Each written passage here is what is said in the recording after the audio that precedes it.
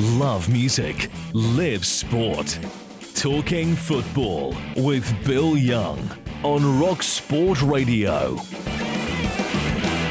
Welcome to a very special Talking Football tonight on World Mental Health Awareness Day. It's... what was that look you gave each other there? What's going on with that? It's a funny look.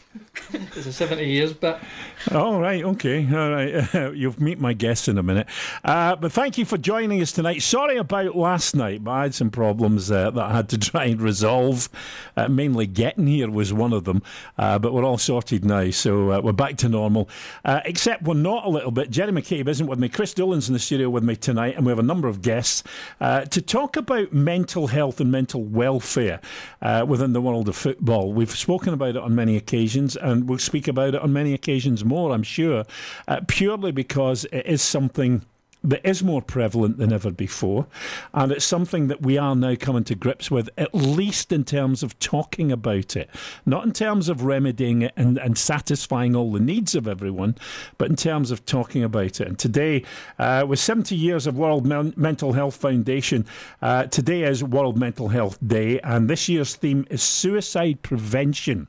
I tweeted, if you saw it on my Twitter account earlier on, that the Tonight Show is brought to us in association with our very good friends at Back Onside. And we're going to be talking to Libby Emerson and Graham Wilson, who have been with us before.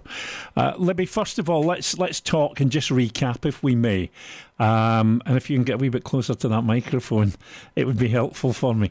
Let's talk and recap, if we may, on how Back Onside came about.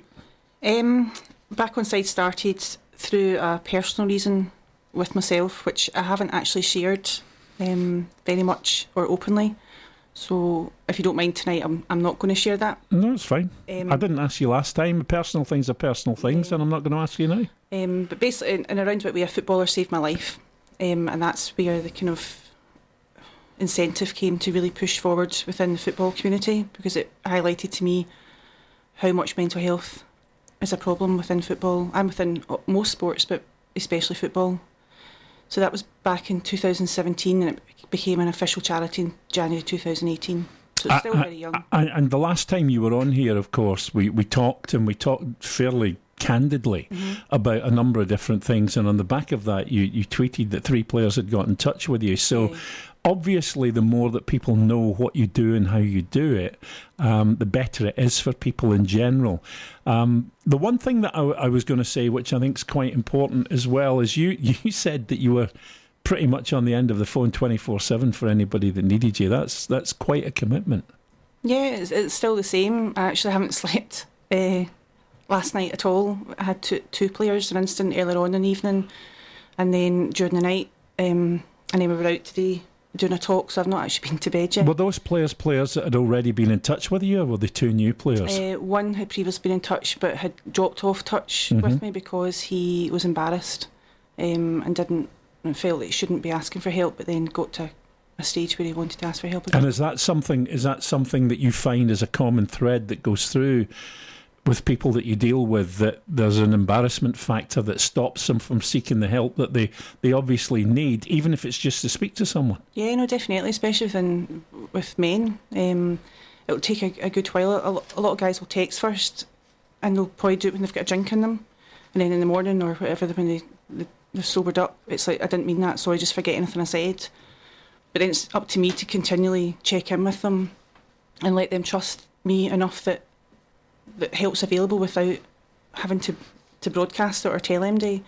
But all they say is that they're embarrassed, they think they're a freak, they shouldn't cry, they shouldn't tell their partners, they shouldn't tell their friends, because there must be something wrong with them and they're supposed to be a man and they're not supposed to have these feelings. And that's all the time, and that's even with all the talk and all the chats. And the journal and the textbook that all of those things are written in is where? Because I've never seen it. Tell me where it is so that I can go to the library and get it out and just say, so that I'm clear on what I should be doing as a man, so that I know, I shouldn't do this, I shouldn't do that, I shouldn't do the next thing. What's the name of this book?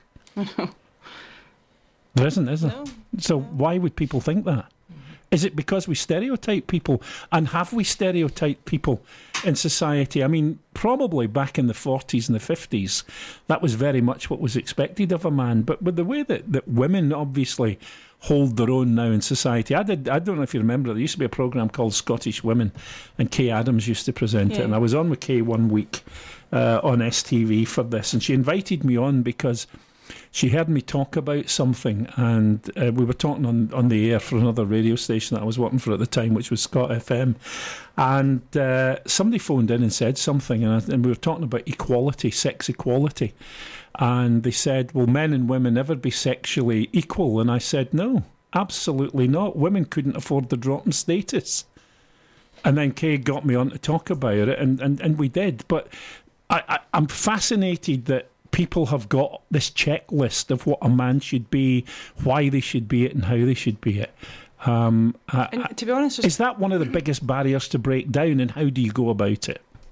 It's definitely the biggest barrier. I'm not actually sure how you go about it, to be honest. And I thought that the amount of talking that we were doing and getting people like Chris to kind of be that figurehead and openly speak and let people see that like their heroes struggle as well would help. And it definitely helps, but it's not enough. I think it has to be taught in schools. I think that's the only way that's going to stop this, is by education in schools from primary age right up. Jules, you've had a long career in professional football, and I'm sure there's been people in the dressing room with you that have been suffering mental ill health, and their mental welfare hasn't been as good as it should be. But I guess until recently, it would be difficult for you to know who those people were, and they didn't openly speak about it. Yeah, and I think, the dressing room's a harsh environment to be in, and I think stereotypically across the years it's always been known for being very harsh. Players will speak their minds. There'll be disagreements for whatever reason. So I can understand why over the years players probably haven't stepped forward, because it's a big step to make. But working alongside Libby, Graham, I can see the benefits now of people just making that one step forward. It seems to be massive, and it's getting all off their chest. And even within dressing rooms now, what I see is they're becoming more welcoming across the board. There's a lot of young players now, very, very young players, guys at 16 years old, literally just still at school. Some they're very naive, and they're easily persuaded and bullied into things by older players. But I see that now becoming less and less prevalent throughout the full dressing room. And nowadays I see it. There's a lot more opportunity to step forward, and a lot more companies like Back Onside available to pick up the phone to. We've been talking over the years to the football chaplains who are at pretty much every club and do a fantastic job, and they were saying that more than ever now they're being approached by players to discuss problems and things like that, and they felt that because they were seen as holy joes maybe. But that isn't what the chaplains are there to do. That's not what they're there to do. And we'll talk maybe a wee bit more about that a wee bit later on. But one of the things, Archie, one of your old bosses, was on with us 2 years ago. And we were talking to Archie about sports psychologists and things like that, and how much of a role they played at clubs. And he was telling us about at Thistle, when the sports psychologist came in initially, nobody would speak to him. Yep. And then they started sloping off secretly to see him. So they started doing one-to-one appointments. And after that, he was amazed at how many different players he was seeing for a certain length of time. I'm just wondering again, is that down to the fact that they see it as very much a personal thing, or they're hiding the fact so that they don't become a source of ridicule? Yeah, and going back to Archie, I think it was actually very good management from the way Archie put it across to the players. It made it very clear that it was anonymous. You didn't have to go if you didn't want to, but if anybody had any problems, this guy was there to speak to. So he didn't force anything onto players, and I think that's probably why, in the longer term, he got more players engaging with him, because they didn't feel under pressure to go and see this guy. I think, to begin with, we all had a wee shot, going to see what it was all about. Curiosity more than anything. Just players being curious, and they just wanted to see, another side of the game. Whereas once it became a wee bit more serious, and there wasn't a pressure for you to go, if you felt you didn't have to go and see the guy, you didn't have to. if for whatever reason, you know, you had an issue you wanted to go and speak to him about, it was made very clear that who the guy was, where he was, what time you could meet him, and Archie actually made it very easy and very accessible for players. So I mean, I didn't even know, and I couldn't tell you how many players went to see him after the initial curious part. I couldn't tell you, which is probably a good sign. But I think at the time it was good management because it wasn't forced upon anybody. And you see now that, you know, more and more players seem to be coming forward to you know, companies like Back Onside, because there's obviously problems there. Graham, let me bring you in, because obviously you're involved with Back Onside with Libby, and let me ask you about your involvement, how you got involved, and what you try and bring to this now. I got involved just over 18 months ago. I'm very proud to say I'm a patron, along with Dulce here, and I get involved at a golf day. I'm an alcoholic, and I drank alcoholically because of my mental health. Alcohol and drugs took away my mental health. It was a solution. But was it? No, it wasn't in the end up, because when I got sober, I tried to commit suicide as well. So it wasn't.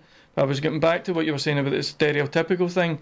That nearly killed me, because I was an alcoholic and I'm from Mulgai, and I can't be an alcoholic if I'm from Mulgai, and I wasn't covered in my own body fluid, so I also couldn't be an alcoholic.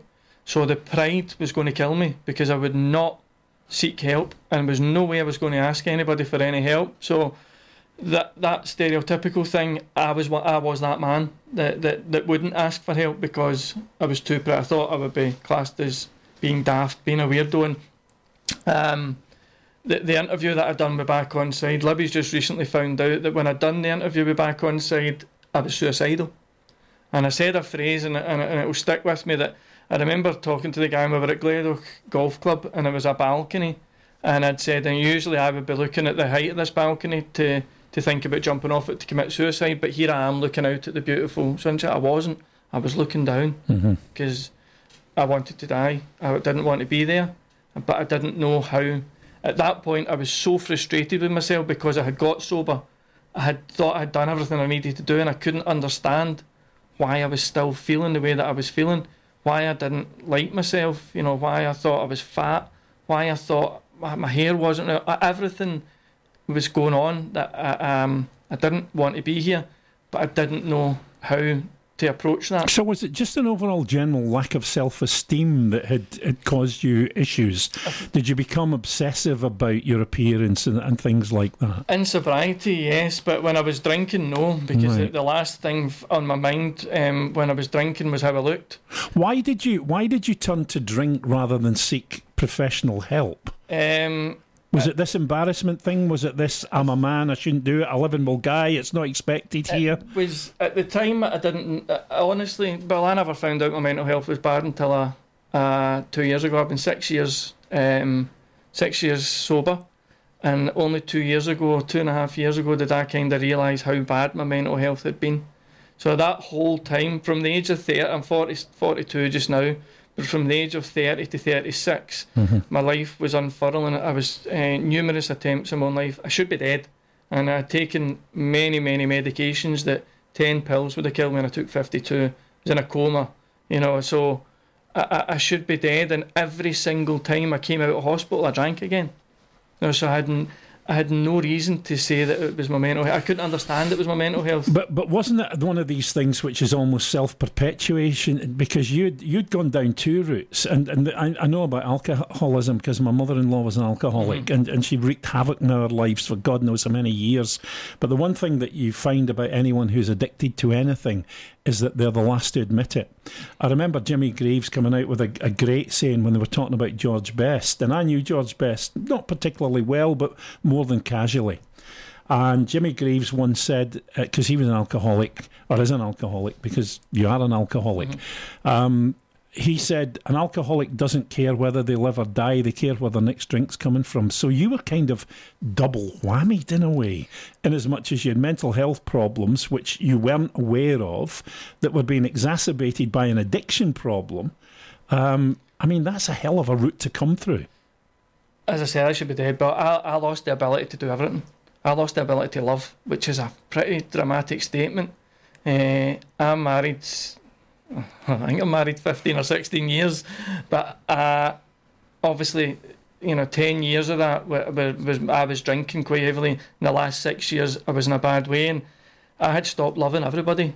I had stopped loving my wife. I had stopped loving my mum and dad, and for an only child to say that is pretty hard. I had only one concern, as you said, is where I had lost the value of money. So if I had £20, I could have told you exactly how many pints that was. I didn't see £20. I seen X amount of pints, and that's the way that I led my life, and I didn't really care.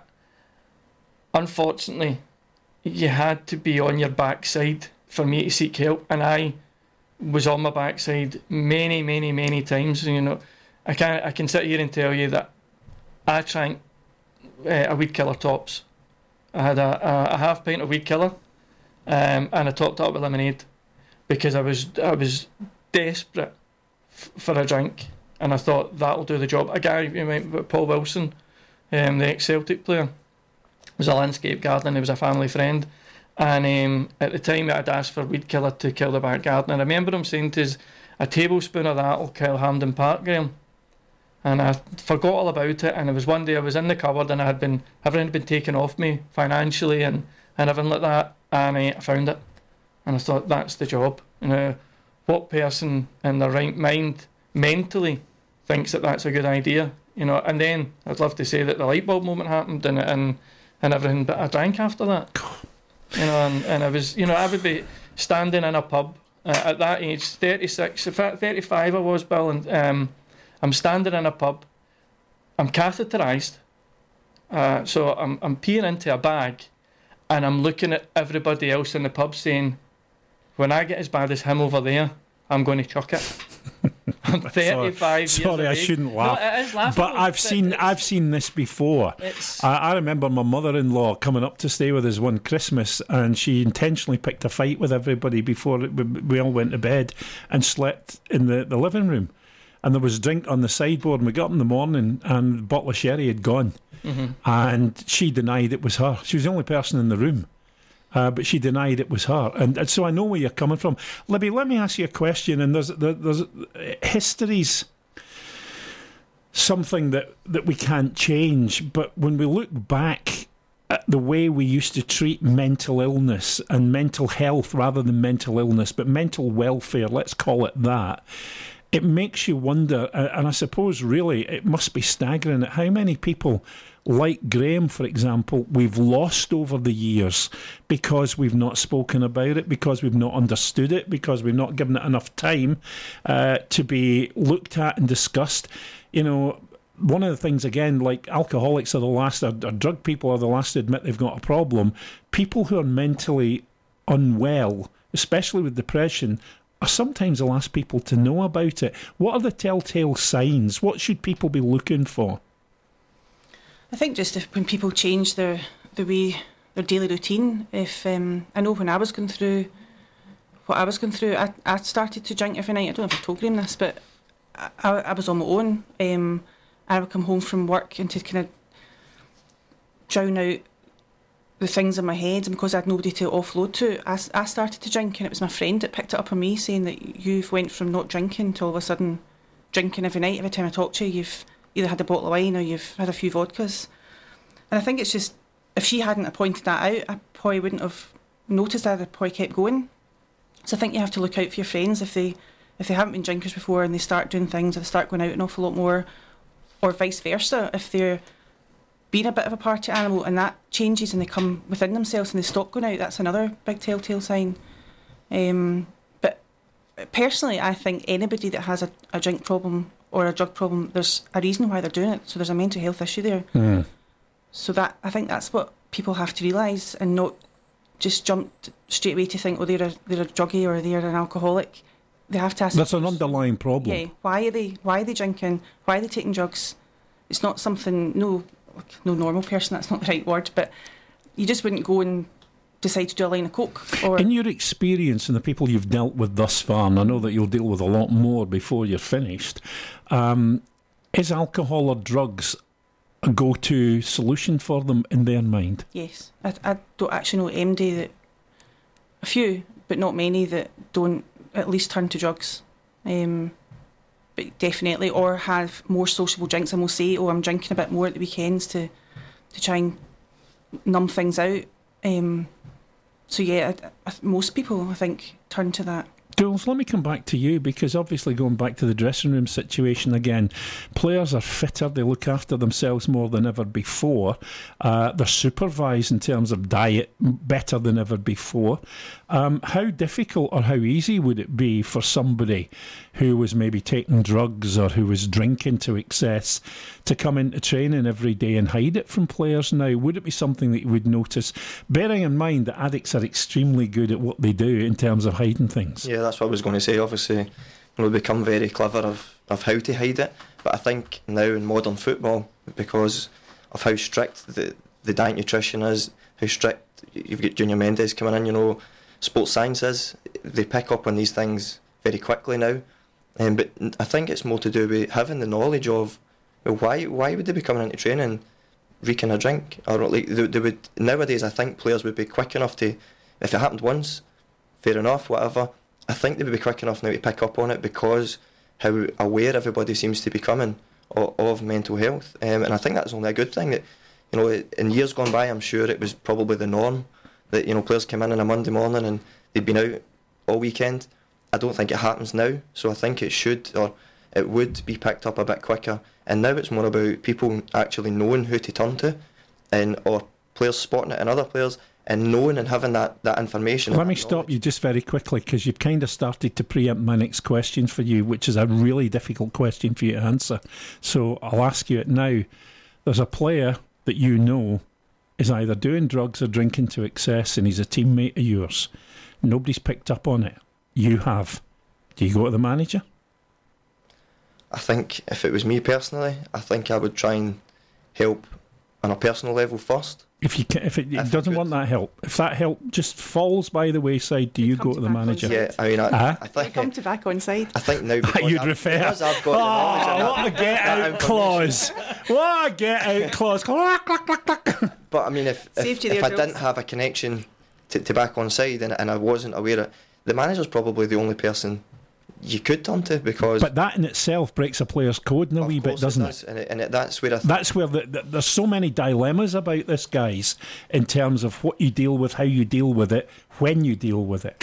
Yep, and exactly. And I think, in dressing rooms, bravado's massive.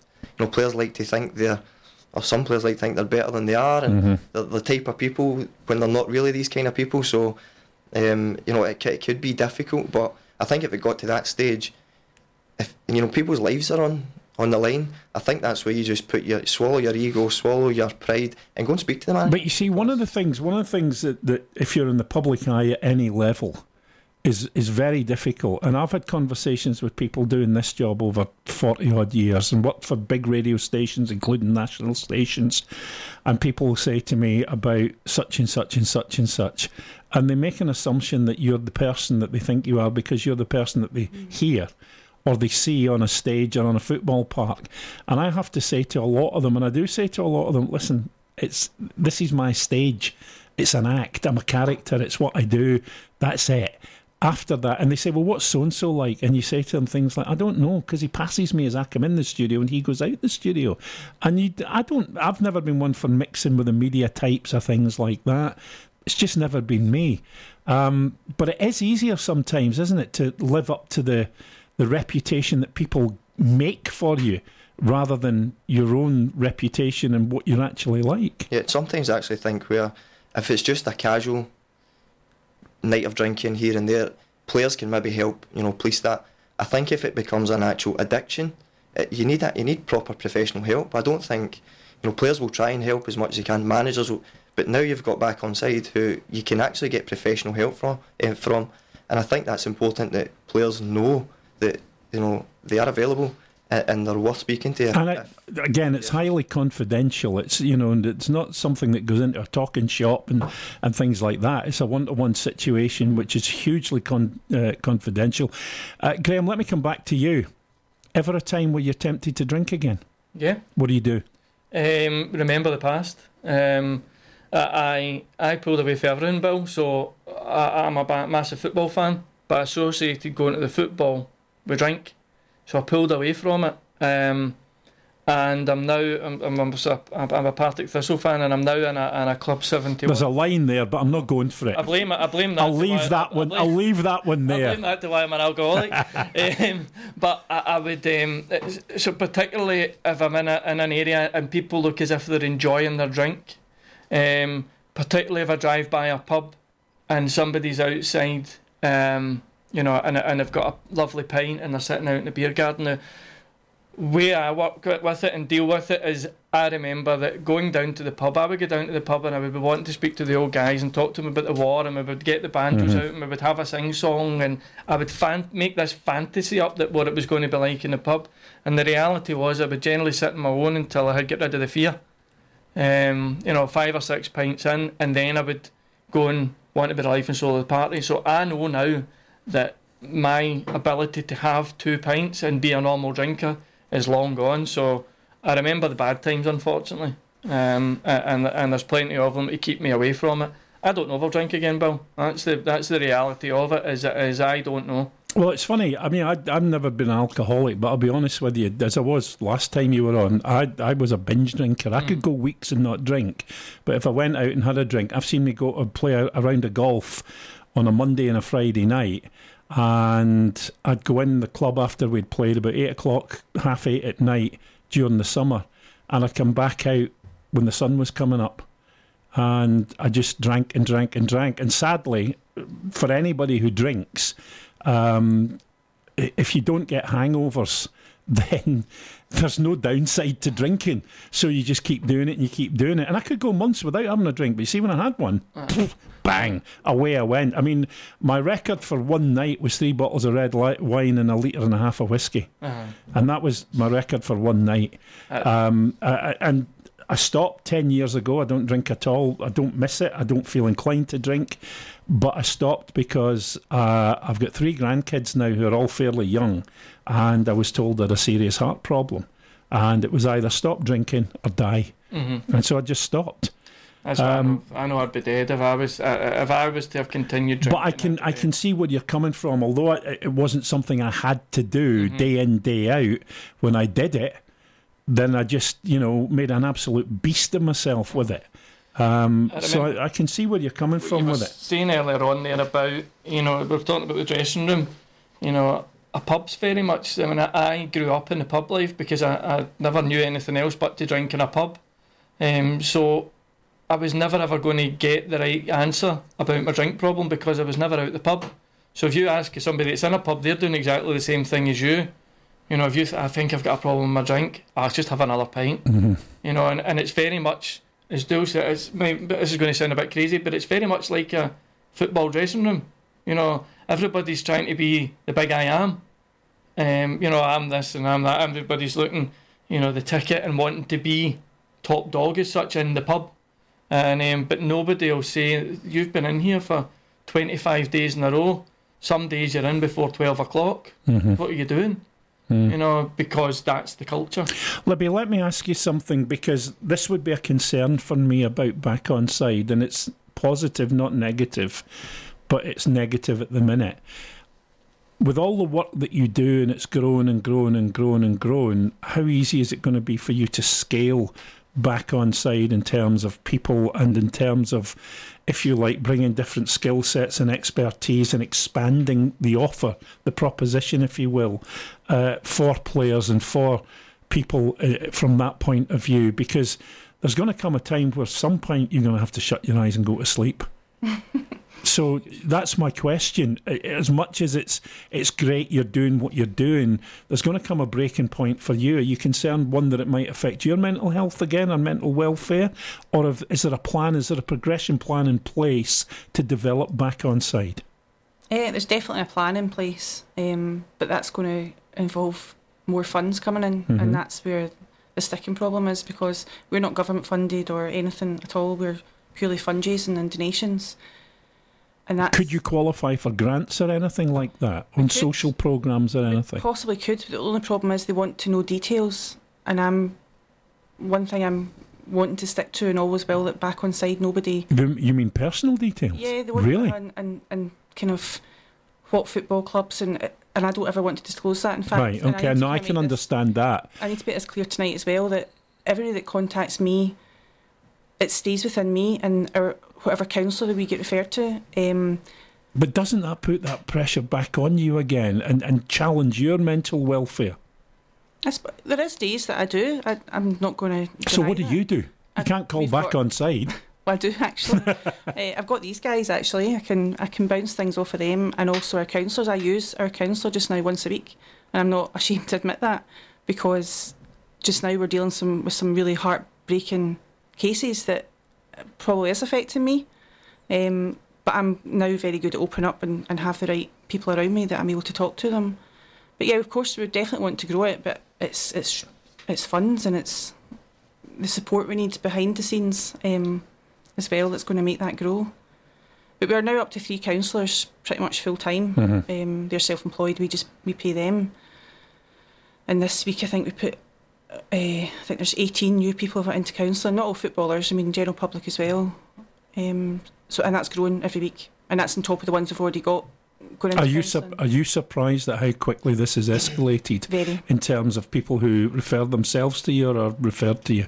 Very, very. And actually, isn't that in itself scary though? It's frightening. It's really frightening. In fact, the counsellor last night said to me that she can't believe the amount of people that she's seen from us that wouldn't be able to do this because financially they can't afford it. So we obviously cover all the costs, but she says that she can't believe the people that are coming that have said there's just no way I could have afforded to come and see you, which is frightening. That's really frightening. Dills, let me come back to you, because there's a certain dichotomy here a wee bit with football in particular, and that is that you're dealing with people who intentionally strive to be in the public eye.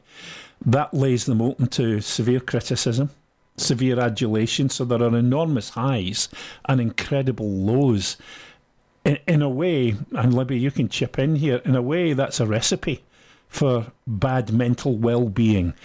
So with the modern footballer today, what kind of things do clubs do in terms of help? And I don't mean the sports psychology side of things, but I mean kind of support and stuff like that. Are clubs more aware? Are they more proactive now? Because again, and one of the things that comes up here, it comes up with players, it comes up with ex-players, it comes up with coaches, it comes up with managers, it comes up with ex-managers.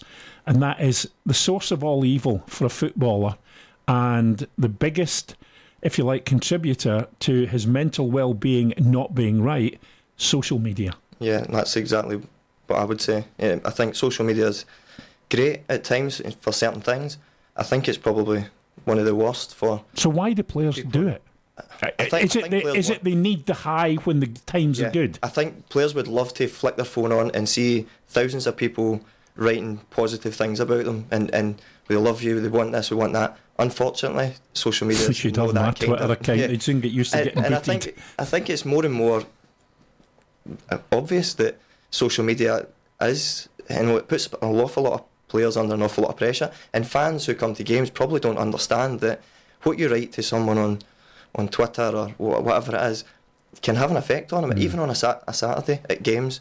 I understand that people have pressured jobs during the week, and they come to the game on the Saturday and just vent, and those 22 players in front of you they're all getting it. Managers will get it, referees will get it, because it's a way of getting things off their chest to make them feel better. But players can pick up on these things. They can sometimes hear specific things in the crowd, but to then pick their phone up at home when they should be relaxing and away from that. But that's a choice they've made, which of course invites this into their life. Libby, do you advise people about getting off social media if they're having problems? One of the first things I say is come right off it, and don't have anything to do with it. A lot of players now, I've noticed as well, that get someone else to run their social media, but they're still seeing it, they're still getting access. Of course they are. I mean, this sounds glib, but social media to me is a bit like being an addict again. And I'm as bad as anybody. 18 months ago, I knew nothing about social media, wasn't on it, and now I'm on it God knows how many times a day, as you guys know. And you've probably seen some of the pelters and the batterings I've got. But, you know, again, what I had did...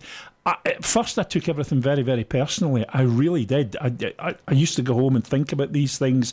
I'd get into arguments with people on social media, and then I thought to myself, hang on a minute, it's not you they're having a go at, it's the person that's the character on social media. But it's hard to get your head around that.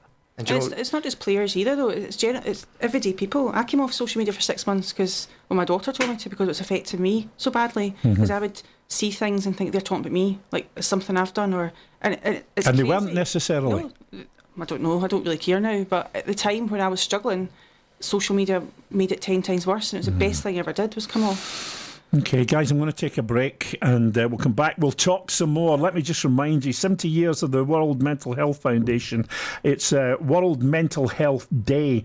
We're talking about it's suicide prevention is the theme, and we're talking tonight about football and the way that mental welfare. There's been an explosion in discussion, but talk is cheap. We've got to see action. Actions are what we need. But talk is the first part of it, admitting that you have problems, or maybe admitting that you might have a problem, because you may not know, is part of the whole thing. And we're trying to kind of work our way through the next hour and a half talking about different things and how it affected different people in different ways and what they did.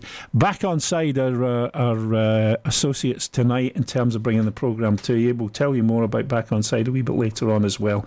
In the meantime, let's take a break. We'll come back and we'll talk more on Talking Football. Imagine raw power, supreme skill, hand-to-hand combat, and national pride.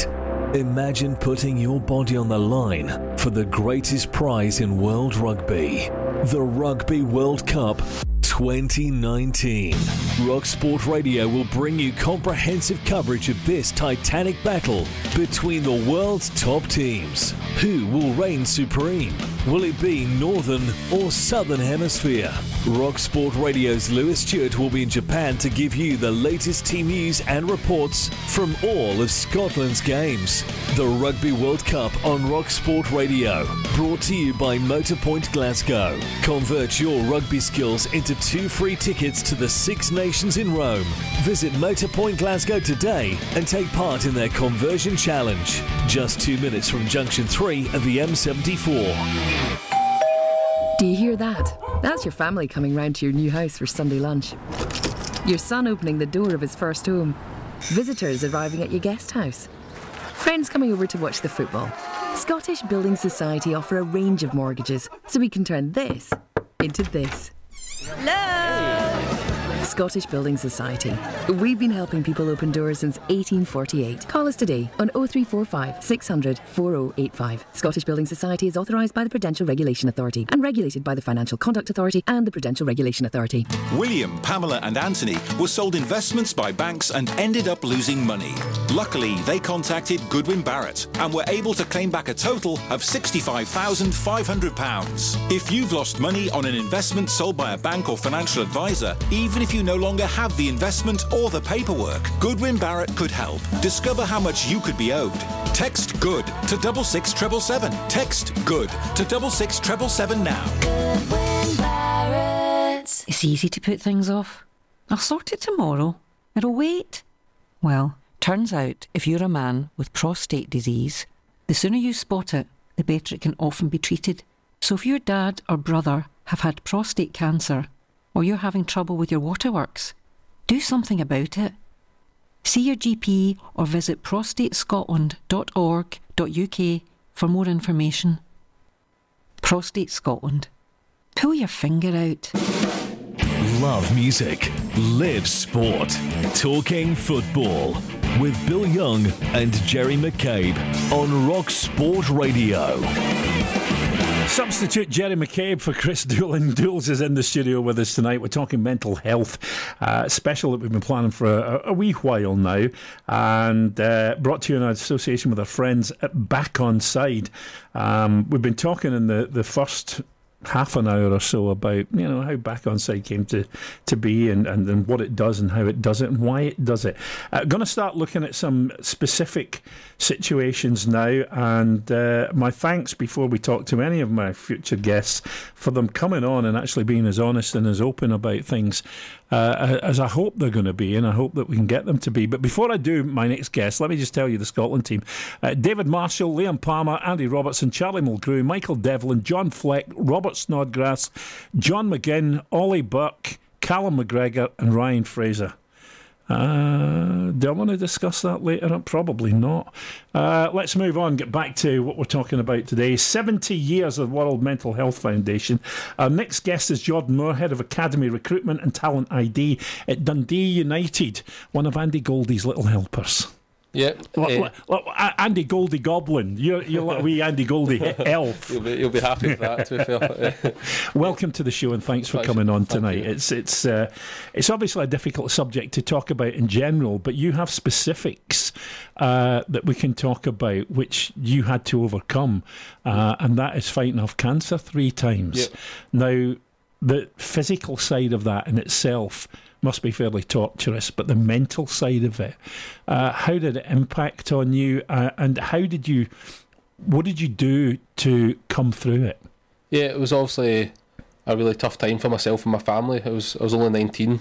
I was on loan at Dunfermline at the time, and it was obviously a massive shock, but it was something that we maybe should have seen a bit sooner, because the mole was getting bigger and bigger all the time. But the first time wasn't too bad, just remove the mole. It was sort of stage 1, but the second time it came back maybe 2 weeks later, very aggressively. There's a big sort of lump in behind my ear, and I had to get 90 lymph nodes removed from my shoulder, my neck, which was a massive sort of 13-hour surgery, which massively impacted my shoulder, my neck. I couldn't move it and stuff, so I had to I probably should have retired at that point, but I decided I had to get back to try and play football, which was something I loved, but at the same time it was damaging my body. And it was probably the fact that I was scared what else was I going to do after football. I had a couple of years trying to get back. I went on loan to Queen's Park, done okay there, and then went to Limerick and Ireland, never played at all. Then went over to Thailand to play, but that was probably just trying to prolong the inevitable that I was going to have to retire sooner or later. Why were you so reluctant to let go for football playing as a future, when there must have been other avenues open, obviously? At the time, you don't really think. I didn't think that. I was sort of left school when I was 16, no qualifications. You're like, what else can I do? I actually went to a factory for a day to see if I could go and work, and then I was working in a freezer factory for maybe 2 hours, and I was like, my shoulder just froze. It was the worst thing. I was like, no, I'm not doing. I'm getting back into football. It's what I love to do, and thankfully I've managed to get this job at 25. In a way, Jordan, your single-mindedness to stay in football, did that help you through all of that in terms of deflecting your attention away from your other problems? Yeah, definitely. I think as most footballers, that's all you're sort of thinking about is football and stuff, but there's obviously the different side of it. People only see training and stuff, but I was lucky enough I had a good flat where 3 of the boys have went on and had great careers, like Andy Robertson, obviously, Liverpool, John Soot, all my best mates doing well at Hearts Internationals, and Ryan Gold, they went to Sporting Lisbon, so I had that support network of them 3, and a lot of the other boys. We all lived together up in Dundee, so you come back and you're probably distracted a wee bit everything that's happening, because all your best pals are all up in Dundee. So I think that was a sort of big thing that helped me, having the distraction of so many good people at the club and a lot of good teammates. Let me ask you another thing, and this is quite important in terms of, we discuss it anyway, and this is a kind of dual-sided thing for you, because obviously you're head of academy recruitment and you're head of talent ID. One of the things that we talk about is how young, and Andy came on and was brilliant and told us all about how what's at Dundee United, and it seems like pretty much the perfect model, if he's not been fibbing to me, and I've got no reason to believe he has. But let me ask you this, and because you were in a similar position, but not through a lack of talent, through a medical condition. We talk about young kids that go into the game and they're brought into clubs at a very young age, and sometimes by the time they're 14, possibly 15, sometimes 13, they could have been brought in with 2 or 3 guys they went to school with, and one of them is cut loose and told, there's nothing we can do with you. You're not going to make it. You're too small. One eye's bigger than the other, whatever it is. Yep. And they go. And I've asked this question. Are we now creating, if you like, production line mental illness for these kids? Because it's bad enough being cut, but you see, if you're cut with people that you've played with at school or in a club or with a boys' brigade or whatever, and they're kept on and you go, it must be absolutely devastating. Yeah, I agree, 100%. But I think that's a good thing that Andy Goldie's brought into the club, is he puts sort of setbacks during like the players' development. Even if they're doing brilliant, he'll maybe drop them for a game, or he'll do something. If they've been playing up, he'll take them back to their own age. But inevitably we'll still have to cut people. Yeah, of course. How is that done? And you of all people would know how painful it is to face the fact that you're not going to be a footballer anymore. Yeah, it's very, very hard, but I think that's the nature of football. It's so competitive to get to the very top that there's people that do have to get released and stuff, but it's sort of finding the player a different opportunity. Could go to a different club and do well, which we've seen a lot of players do. Maybe their face isn't fit at a certain club and they go away and they go and find something else if it's not football. But I agree, it's also a very tough sort of industry, football. Do you feel you're better inclined and able to be able to deal with those situations, having been through what you've been through and knowing what it's like to be on that end of things? Yeah, definitely. I think come through the academy myself at sort of a very young age, and then you're going through the exact same path that everybody's doing, but obviously mine had to stop a wee bit differently. But I think my advice would be sort of just train as hard as you can, because it could end tomorrow. You could get a bad injury, you could obviously get ill, but it is so important to have a backup plan as well, because very, very few kids actually make it come through the academy as well. So it is so hard. My advice to sort of kids come through, but stick in at school as well, and you need to sort of, it's hard to have a plan B when you're just so focused on becoming a player, but I think you have to now, because if not, you could leave school with no qualifications, get released when you're 17, 18, and then where do you take it from there? It's a really tough industry now, yeah, definitely. Jules, let me bring you back in a minute, mate, if I may, because Jordan's highlighted something which I think is great, and it's crucial, but it does cause other questions. He was saying about the support he got from Ryan Gauld, from Andy Robertson, from who else was it again? John Souttar. And I'm thinking, that's great. These are players that know the dressing room, they know the individual, and they're giving them support. Yet players are still reluctant when they've got any problems to go to other players, because they don't think they're going to get that support. Yeah, and now that shows that the support is there. It may not be there everywhere with every player, but it does show that players will support other players. Yeah, and I was going to say that I think it probably typifies modern football as opposed to generations gone by. I'm sure Souttar and Gauld are all more aware now just of the problems within football. They've probably been through some themselves, had setbacks, been told they're not good enough at but football's a game of opinions.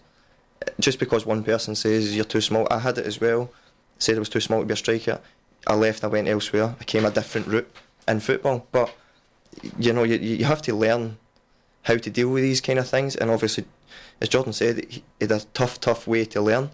But I think having guys like Souttar, Gauld around who have that knowledge now to spot problems, and not just to spot, but to actually just be a good teammate. And I think it comes back to the manager who's looking after the club. They build good dressing rooms, and I think you always hear managers now talking about they want the right player, but they want the right character, and it's for reasons like this, and it's not to do with they come in and they're fighting with players and stuff. That's a football dressing room. There'll be disruption, but I think they're looking for characters who now they can bring in and will gel and become lifelong friends, not just be acquaintances who play football for a year or two and disappear. Let me bring you both in a minute, but I'll start with you, Jules, if I may, and that is, let's spin this a little bit. Let's just say there's a manager whose mental welfare isn't good. What happens then? Yeah, and then I think it's got to be where lights are back on side. Well, keep coming back to back on side. They're becoming more and more easier to get to. But the manager may be the guy that you go to with your problem where's he going to go? Is he going to admit he's got a problem in terms of he's supposed to be the leader? If you guys are all supposed to be macho men as footballers, he's supposed to be a guy in a blue suit with S on his chest and a red cape. Yep, and this is where I think it's just what you're saying. There's not a book. There's not a list of what to do. It's about learning. It's about, learning who you can turn to, why you would turn to, how to spot it. But ultimately, you've got to understand and be open to understanding that there's help there. And even if, regardless of whether you're the manager, a player, the guy who, sets up the strips, there's help there for everyone. Anonymous help, but the help all the same. And I think it doesn't matter who you are. I think it gets to the point where, you have to put your ego to the side, whether you're the manager, for your own well-being. You have to understand that, help's there, and making that step forward is the best thing to do. Mm. Jordan, when you kind of look at kids now, because we're hearing horror stories of kids having mental problems at a younger age now, it seems to me that, a bit like cancer, sadly, which you've experienced, mental welfare and the imbalance of it is non-discriminatory as well. It doesn't care who it picks, and kids are getting bad problems, mental welfare problems now at a younger age. Do you take it upon yourselves at the academy to try and spot even those things at those young ages? Yeah, 100%. I think even when I was coming through, maybe even 10 years ago, I don't think it was as big, but now we've got 11 sort of full-time academy staff who are all sort of told by Andy's brought that in, to be fair, that you need to be looking out for it because it's so important to the players' development as well, and it's obviously the person first before the footballer as well, and there could be problems at home or at school and stuff like that, so it's so important, so vital that you put the person first to make sure that everything's okay. But I think you can spot it if normally they're sort of happy sort of kid, and then you maybe spot a few sessions that are a wee bit quiet and they want to get away quicker, or they're maybe not turning up and stuff like that, then there's definitely signs. But I think obviously people back on side here for sort of older, over sort of 16. Would it be? Was it got? We've been in at in fact the whole raft of secondary schools. We've been in it from first year through to sixth. And I guess because that's you recognise, Graham, that the problem is affecting people at a younger age. And again, a lot of people will bring this back to social media, where there's online bullying and things like that. So I'm just, I'm curious as to know how we kind of, if you like, meld this so that we don't end up, and it is very important, guys, that we don't use a one-size-fits-all solution to any of this, because everybody's an individual suffering in a different way for a different reason. I remember somebody, Bill, saying to me when I was approached, it was actually a family member had said to me, Graham, son, you haven't reached rock bottom yet. And that's a very dangerous thing to say to somebody who was meaning well, but my head twisted that round and said, well, if I've not reached rock bottom, then I'm alright, I've still got a bit to go. Yeah. So everybody's got a different rock bottom, and I had wished that I'd started drinking by the time I was in first year because of my mental health at school. And my schooling went south because of it, and I left school with pretty much nothing. I had to work hard in the last wee while to get myself back to where I need to be at. But at that time when I was in first year, I'd started drinking because I didn't like myself and I was thinking horrible thoughts. If somebody had stood on a stage like I've been standing on a stage, and Jordan and Chris have been standing on stages given their experience, and I think I don't know, it's very difficult to say, but I think I might have taken a different path because of that realisation that what I was thinking wasn't actually abnormal. It was an issue, a mental health issue. And certainly I would have been in touch with somebody from a background side, or I would approach one of my teachers, because in the day, approaching a teacher nowadays is slightly different from my day. Teachers were to be feared, which is wrong. That's wrong. But teachers were to be feared. You certainly wouldn't go to a teacher and say, I'm feeling a bit down, and I don't know why, I don't want to be here anymore, I'm feeling ill. Whereas nowadays schools are starting to bring in pupils that are mental health champions. Now that is fantastic. There's not enough of them doing it. We were at a school last week that You know, they've got mental health champions in there. You know, from 3rd year through to 6th year. That's fantastic, and they're all having mental health training, mental health first aid training. You know, and it's brilliant. And I've, through my journey, and we're back on side, I know I don't look it, but I'm playing over 35 football now. And what do you mean you know you don't look it? Well, we're not going to the 4 goals on Friday, but the guys in there know exactly now. I'm new to the team, and I had that fear going into the dressing room. That it was like going back to the old days. That fear of these guys are going to judge me, and I wouldn't tell anybody that I was an alcoholic. Now, the guys that know me know I'm quite open about being an alcoholic and having issues, but I didn't want to tell anybody in that changing room, and it took somebody to come to me before I would open up. So I had reverted back to old Graham. Yeah, you know, which is the worst possible thing you can do. Horrible. Jordan, let me ask you this, and forgive me if this hits a nerve. It's not meant to, but I'm going to ask the question because I think I need to. And that is, obviously, having been through what you've been through and fought off cancer 3 times now, in terms of your own mental well-being, is there a little cupboard at the back of your head where all of a sudden you get a knock on the door saying, is everything okay? Am I okay still? Am I going to get this again? You know what I'm trying to say. No, obviously, there's a reason for you not to let go of something, and I just wonder how hard that is to live with constantly, or if you even do live with it constantly. I think subconsciously you do, even though I won't think about it every second of the day. But there is definitely certain, if you look at certain music or certain songs, certain smells or certain rooms, or even I was maybe going to go back to Dunfermline at one point, but I was in a room where I kind of get told that it was come back, and I was going to go back for a second time alone, and I couldn't go in the room. It was just like brought back so many sort of strange memories, which again maybe affected my career as well. I rejected the chance to go back to a club that I really enjoyed, and maybe that was the wrong decision, but it was because I couldn't go into a certain room that I'd been sort of told, and I'd been sort of broken down. Do you feel the same level of fear now as you did then? Probably more as you get older, because really you know how hard it was on your family and stuff like that. Was the worst bit, not for myself but for people close to me, because you don't want them to go through. You've seen my family break down, being told that your son 1920, he's got malignant melanoma, it's came back, what treatment do I do? What, 2 years in a room, dark, with just doctors coming in because it was a sort of vampire drug they wanted me to take, stuff like that. You're like, I don't want to do it. How do you control it now then? What do you do? Regular sort of checkups. You need to check your... No, I mean, how do you control it in your head? On my head. Dealing with it?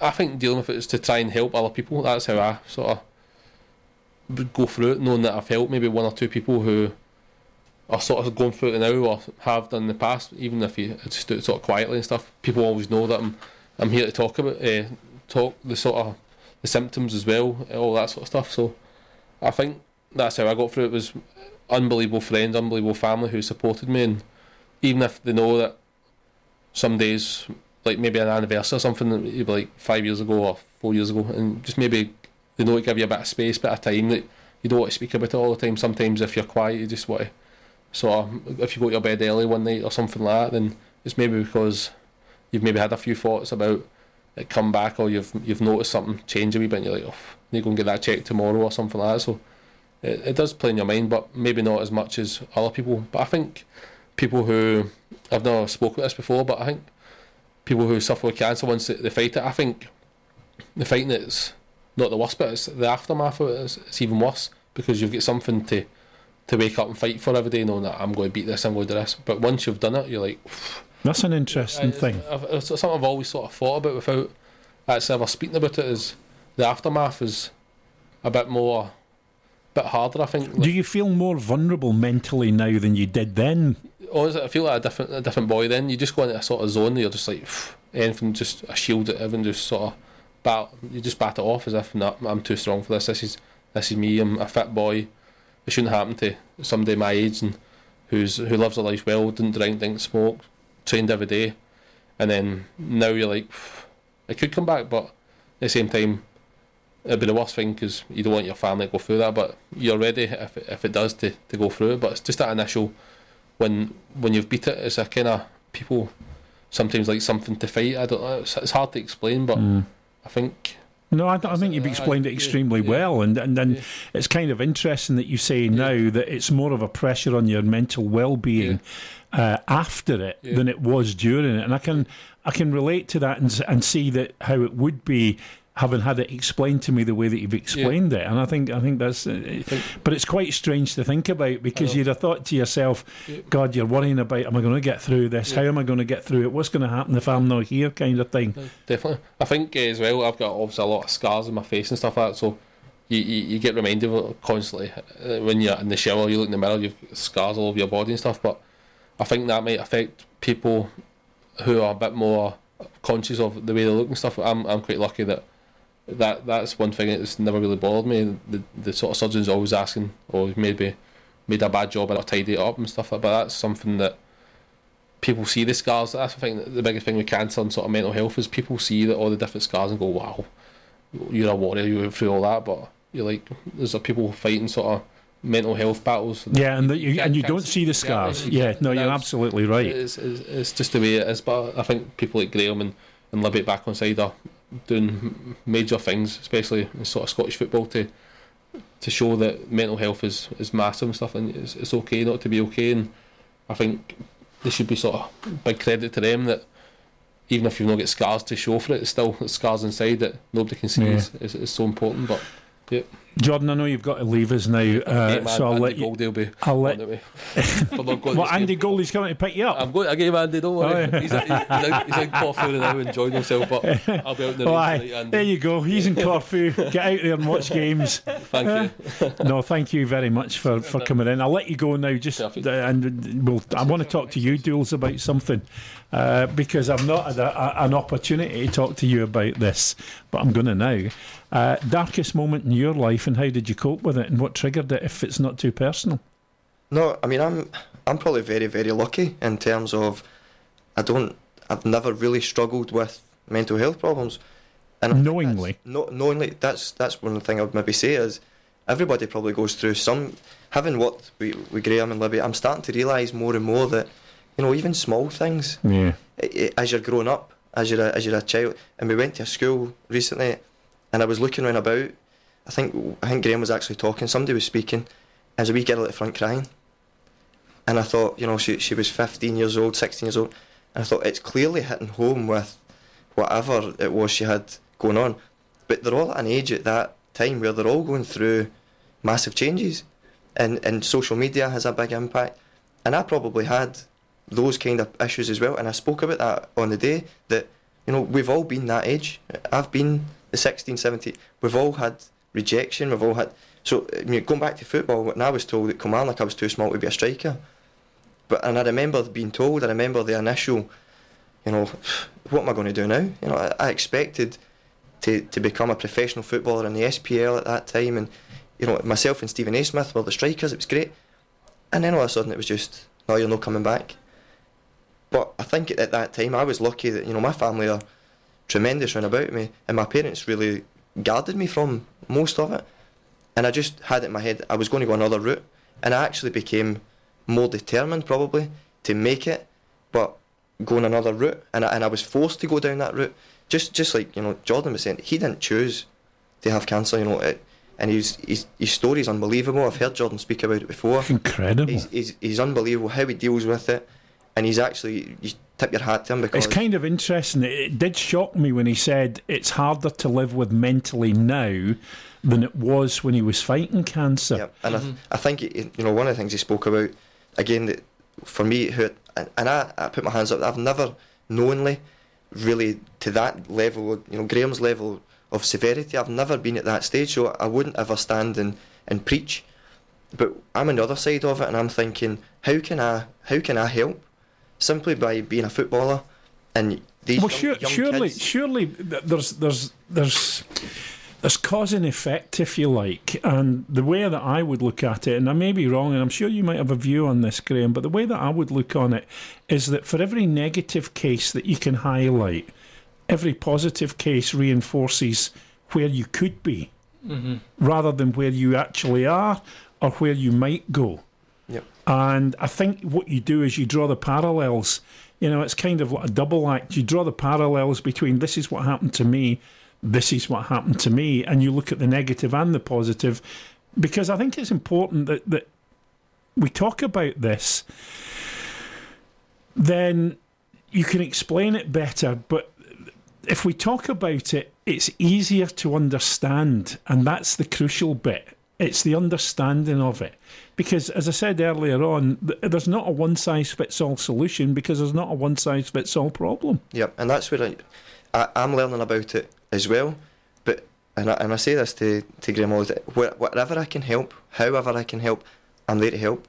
And if that just means turning up to speak openly about things, take questions, whatever that may be, if it takes for a footballer to stand there, who kids idolise footballers, and for a footballer to say, come and speak to, back on side, come and speak to Graham, come and speak to Libby.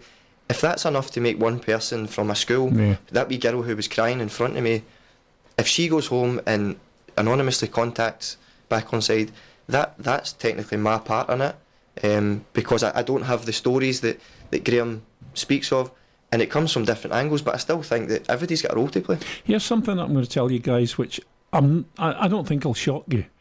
But obviously, just before the show, I was quite active on Twitter about various things, and everybody was most supportive. But there were 2 or 3 people who put in the glib jibe, the glib remark, the making fun of it kind of thing, or that kind of thing. And my view would be that they might be people that should ask themselves if they've got a mental problem, if they've got health problems. And I don't mean for doing that, but it's the kind of, like the alcoholic, trying to gloss over it, trying to make light of it, trying to pretend that there's nothing there. I've got 2 things there, Bill, with that one. So I'm ashamed to say that I was one of the people that I was suffering really badly with my mental health, and somebody had came to me and I'd just told them to give themselves a shake. Now, that's still prevalent. That's still quite a lot happens from a guy. Give yourself a bloody shake, give yourself a shake, and don't cry. And the second part of that is with the Twitter, and I write a blog. So I write a blog, and the comments that come through the blog are quite, some of them are amazing, some of them have brought me to tears because it's people thanking me, and it's generally family members, believe it or not. But I've also had people who tell me to go and get a pint. See, the reason I mention this, and I say it from experience, which I won't talk about on air, but for 15 years I was involved with an organisation that kind of dealt with various things. And the reason I say this is because I found out very quickly, when you sit down and have a conversation about somebody, especially somebody who has a grievance, and they say it's not about this, it is about that, because that's what they start talking about non-stop. If it's not about that, why are we talking about that? Mm-hmm. It's a defence mechanism, is to say, don't judge me for talking about this. And it struck me with these glib comments that we got today from various people. It struck me, these are people who are probably suffering unknowingly and need to seek some kind of help. Yeah, they're probably ashamed of the way, but they're keyboard warriors. So they see themselves. Yeah. And I, for one, as I said before, I would pick out people and compare myself to them.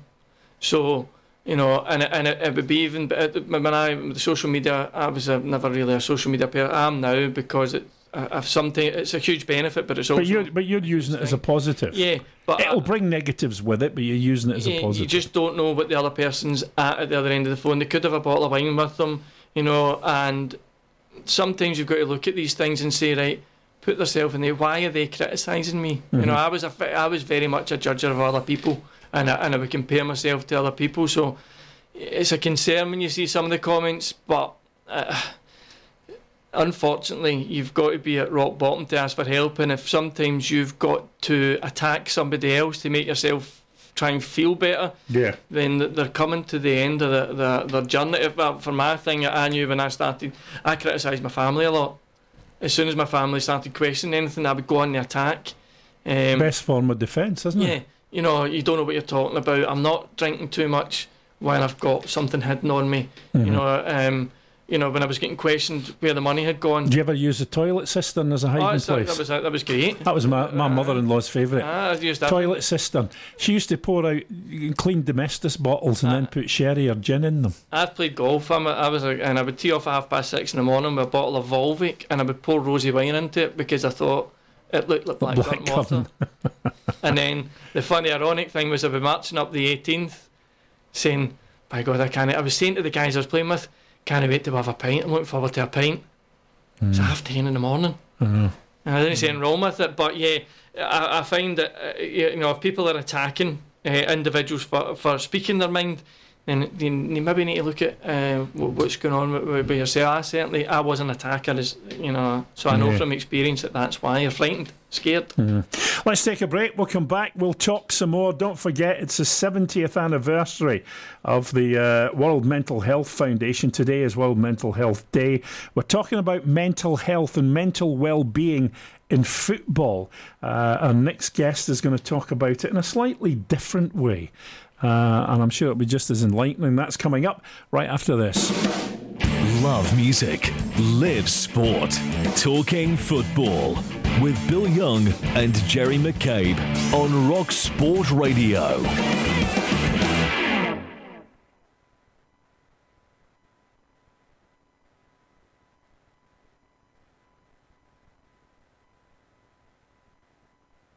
Okay, talking football for this... what night is it? It's Thursday, isn't it? I'm all caught with the nights here, to be honest with you. Going to talk now to my final guest, Junior Mendes, sports scientist and at St Mirren and former professional player. Thank you for coming in. Can I just pull you in a wee bit closer to that mic, if I may, Junior? That's great. You're on the kind of other side of things now, but, you know, obviously as a player, you started at Chelsea. You'll know what the stresses are like at a big club like that. Your own thoughts with regards to the way things were then and the way they are now? Yeah, they're a lot different now. There's a lot of things in place now for well-being, welfare. When we was coming through the youth team, there wasn't anything. There wasn't anything in place, and recently the whole kind of racism kind of scandal that was going on, and like basically I was right in the middle of that. Well, that's what I was going to ask you, because that then was fairly prevalent and it was brutal. It was ferocious. And being a black player in those days, I mean, there are lots of black players now, and so it's nothing that's unusual, but being a black player back in those days and beyond that was something that just kind of was like a magnet for ridicule and abuse, wasn't it? It was. That must have in itself given it, again, like we were talking with Jordan, a little bit of a double whammy, because you're suffering racism and that then impacts on your own mental health. It does. And what happened at the time, actually, one of my really good friends in the youth team, he actually had a mental breakdown because of it, and we didn't realise at the time. I haven't spoken about this before, actually, and so it impacted on me, but at the time we didn't realise why it was happening. How did it impact on you before you go further with that? Well, it was basically my best friend at the time. Right. And did you feel guilt that you couldn't help, or that you didn't see anything? Yeah, I do now. Yeah, I do now, really? yeah, and I'm in contact with him now. Right. And we didn't realise at the time that was the reason why. So as a youngster, you know, you're 16, 17, and you know your friend starts to, you start to act a little bit differently, and you kind of see the kind of funny side in it at the time. As I say, we didn't realise there wasn't any education back then on that, and then and another sad thing about the situation as well. He was an amazing football player. He was an amazing football player, so Chelsea actually missed out on a really, really good, talented player. And then, you know, he started acting differently, and then he didn't make it. He didn't make it to the end of the season, basically, and that was when everybody was going to be told whether they're going to get their pro contracts and stuff like that. Obviously, he didn't get his pro contract because of it. And as I say, now you kind of look back and it's just really sad. Did you come close yourself at times through the racism thing and how it affected you mentally and Do you ever feel now, looking back, that you suffered from depression or any kind of fall in mental welfare? Not really. But at the time, it's a little bit like kind of Stockholm syndrome kind of thing, And you don't realise it's happening. Yeah. It is happening, and it's kind of, you think it's kind of like the norm. And then it's only a couple of years down the line you actually maybe think, actually, that wasn't right. Or that wasn't right, and then you hear more and more and more, and then it's like, actually that was really, really wrong. So that was Is there any time in your career that you can look at now and say that was a tipping point, that's where things turned and started to get better? Well, it's funny because I came up here straight away from Chelsea. So in '96 I came up here, and it was a bit like a safe haven up here. They talk about there was those problems up here, and I never witnessed it at all. I was actually talking to someone today, and we were discussing this about when I look at people who are either immigrants or who are of colour, and I think to myself, and I've said this on air, that sometimes I consider we're a narrow-minded, bigoted little country. I really do, and I've said it time and time again on air.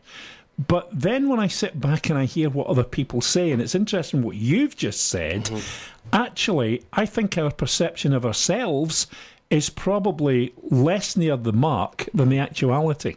Definitely. I came up here and everybody was just absolutely brand new. I absolutely loved it up here, and I still do. But obviously, I think now, with what's going on with Brexit, and I think there's some issues going on. But on the whole, as I say, it's been really good. I've been welcomed, and at the time I came up, I was black and I was English. It was a treble whammy for you, really. Yeah. But no, it was absolutely brilliant. But as I said, at the time when I was young, my good friend, the whole mental health and well-being side of it, it wasn't a thing back then. And you're very much on the other side of things now in terms of sports science and things like that. And you probably try and foster a more open environment in the professional game now than ever before, as we've been talking about. Do you still feel that players are resistant to open up, to talk about things, to be seen as an object of ridicule potentially by the teammates? Most definitely. It's not spoken about. Why? Because we all talk about it now. It's more enlightened. We do shows like this. High-profile players like Chris and various other people. Chris Boyd's got involved with it now because of his brother and his foundation. Various other people have got involved. We've seen players sadly take their own lives. Why are they still so reticent, do you think, Junior? I still think that they believe that they need to have an inner strength to play football at a high level. And it's not that. I just think you have to have self-confidence to play at a higher level. But this inner strength that I think people think they need to have, and then not open up. And if things aren't going so well, they don't want to say. You can say. There's no problem. And I would love it for any player to come to me and say, you know what, I'm a little bit down at the minute, or I'm a little bit low on confidence. And you can be low on confidence. There's no, a lot of the time you can see when a player's low on confidence. So if somebody just comes up to you and says, look, I'm a little bit low on confidence, let's have a chat. Brilliant. But players don't do that. Bills? Yeah, I can understand what Junior's saying. And obviously Junior works quite closely with players, on a day-to-day basis. We were both at Thistle at the same time. Junior becomes one of the team, and I think that's a great way to be, because players will open up to Junior if they feel that they can, or they should feel as if they can. But I don't know if you get that at every club. I don't know how it is at other clubs. I know how Junior works personally, and I think that's why he's so well liked at the clubs he goes to, because he's a very likeable person, and players will, as time progresses, feel more comfortable to open up to him.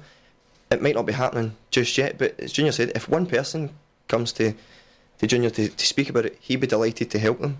And I think it's more about educating players, educating staff, coaching staff as well, that your demeanour as a coach, it will have an impact on players. You know, if you're an arrogant type person, players will just shut up shop to you because that's a barrier. Whereas, you know, guys like Junior who are in about players have a likeable factor about them. Players will become a lot more easier to go to him than to go to a manager, and that's that kind of in between. You know, it's not Junior's job as a full-time, you know, psychologist, but he is there to vent to or to go and speak to. And as I said, if one person, if he could help one person, he'd be only too happy to help. But I think now it's about educating more than anything. Junior, let me ask you this. You related about your best friend. Yeah. Did that consciously or subconsciously change the path that you were going to take when you finished playing, rather than going into coaching, going into sports science, do you think? Possibly. I think it was very evident because there was a couple of times in my career when I left the club. I left actually Dunfermline in September actually, and I went to go to a club and the deal fell through, and I was out of contract for nearly a full season, and at times, you know, it was getting.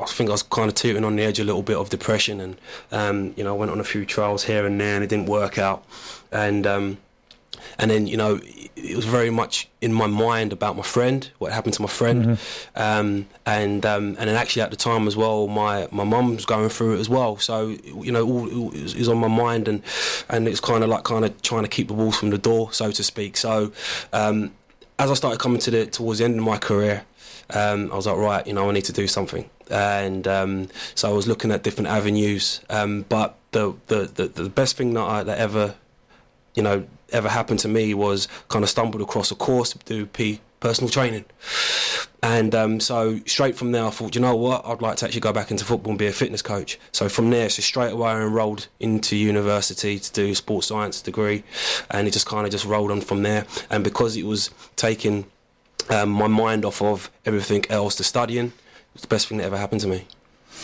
Dils, when you look at Junior now, and you look at, you know, your own career, is there any kind of parallels that you can draw, that you can look at? I mean, for example, you've been at one club for quite a long time.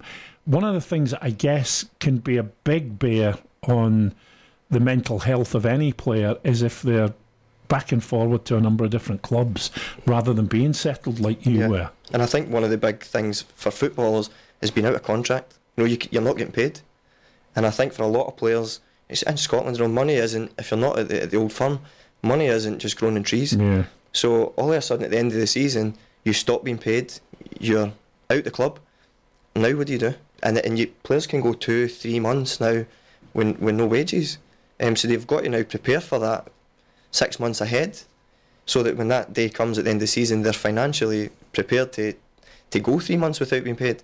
But not all players, one, can do it, or two, are, you know, educated enough to do it. They'll just rock for one club thinking they'll rock into another club, and all of a sudden during that summer, it can be a long old summer in a lonely place when, you know, you're not being paid, you've got bills to pay, and that can have a big impact on players. What do you do, and how do you prepare for the time when you're no longer going into a dressing room to pull on a jersey? Yes, it's a bit of a sad time, and that's why I wanted to get back into football as well, to just be around that environment. So, you know, I was dabbling. I was thinking about being a coach, but then, as I say, you know, I found a love in sports and exercise science and fitness, and what I think with a lot of players, they're paid to stay fit, and you know, if they went down a similar type route, I know they'd get a lot of enjoyment out of that as well. I moved around a lot of clubs, so, you know, I was the opposite to Dils. And yet you didn't fall into this black hole of depression or anything like that. No, but I was very close. And it might have actually happened. It might have, but, you know, at the time you don't really realise. And I was a bit of a recluse at times, and so when I got back into playing, and then when I found this course, it gave me a new focus, a new direction, and as I say, you know, it was the best thing that ever happened to me.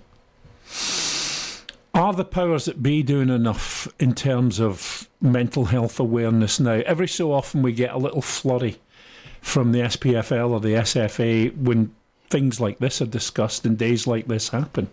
But are they doing enough generally, guys? I'm sure that they're trying as much as they possibly can. As you say, on these kind of landmark days is usually when you get the flurry of, who's available. I think if we could do more in between these days, because there's 365 days of the year, just, if we could maybe try and get more out there on a daily basis or a weekly basis or whatever's available to do. And I think that's actually where, back on side seem to be head and shoulders above a lot of other organisations, simply because they're everywhere, and more and more people are becoming involved and willing to help. I help out not because I'm paid to, not because I'm forced to. Junior does the same, but because we want to help. And I think it shows that one, there's a problem, and two, but there's people willing to help. And whether that is with the Graham Wilson telling his story to school kids or whatever, and those hard hitting stories, or whether it's guys who they see on sports scene coming into your school and speaking about it, all of a sudden, there's different ways to tap into people, but I think it's vitally important that there's more done, not just in landmark days like today. Junior, let me ask you this. The guys were talking earlier on about visiting a school or schools where they had mental health champions. Is that something clubs should consider? Yeah, definitely, yeah. I think to have... How would you legitimise it, though, bearing in mind you wouldn't just mark somebody in and say, here's your mental health champion, because then socks and things start flying across the dressing room. How do you legitimise it? Because I think it would be a good idea at a club. Well, it's a good question, but what I would say is all it takes is for one club to embrace it and roll it out after that and see how it goes. I know that Libby is doing a lot in that area to do that. There's still a bit of a stigma attached to it, but I think the main thing is that it can impact on anybody at any time, and it's about mental well-being. That's what it's about, and it's about making sure that everybody feels included, and that people are there, and people care. So as long as people realise that, then I think that there'll be a lot more kind of inclusivity and a lot more people wanting to actually do that. As a sports scientist, how much is physical well-being related to mental well-being in terms of exercise, in terms of keeping yourself in shape? No, there's loads. Oh God. Well, there's loads of studies, so many studies that prove that. So again, when I'd finished playing, I think I've said it to Dawes many a times and to players, many a times that I always used to go to the gym and just do this one routine, and I didn't really know how to eat properly, and even though I'd been a professional footballer, but as soon as I went on my course, I realised, the best way to eat. I realised the best way how to work out, and then my mental well-being just went through the roof, skyrocketed. I felt so much better. I didn't get ill as much. I didn't get as many colds. So it's a massive impact. It can make a massive impact. So what I would get people to do, or to challenge people to do, is just be a little bit more active than what you already are if you're not, and then just kind of take steps from there, baby steps, and get a little bit more active each day, each week, and it will definitely have a positive impact on you. Jules, one of the things that people talk about these days is how the close season gets shorter and shorter, and players seem to be back in pre-season a lot quicker than they ever used to be before.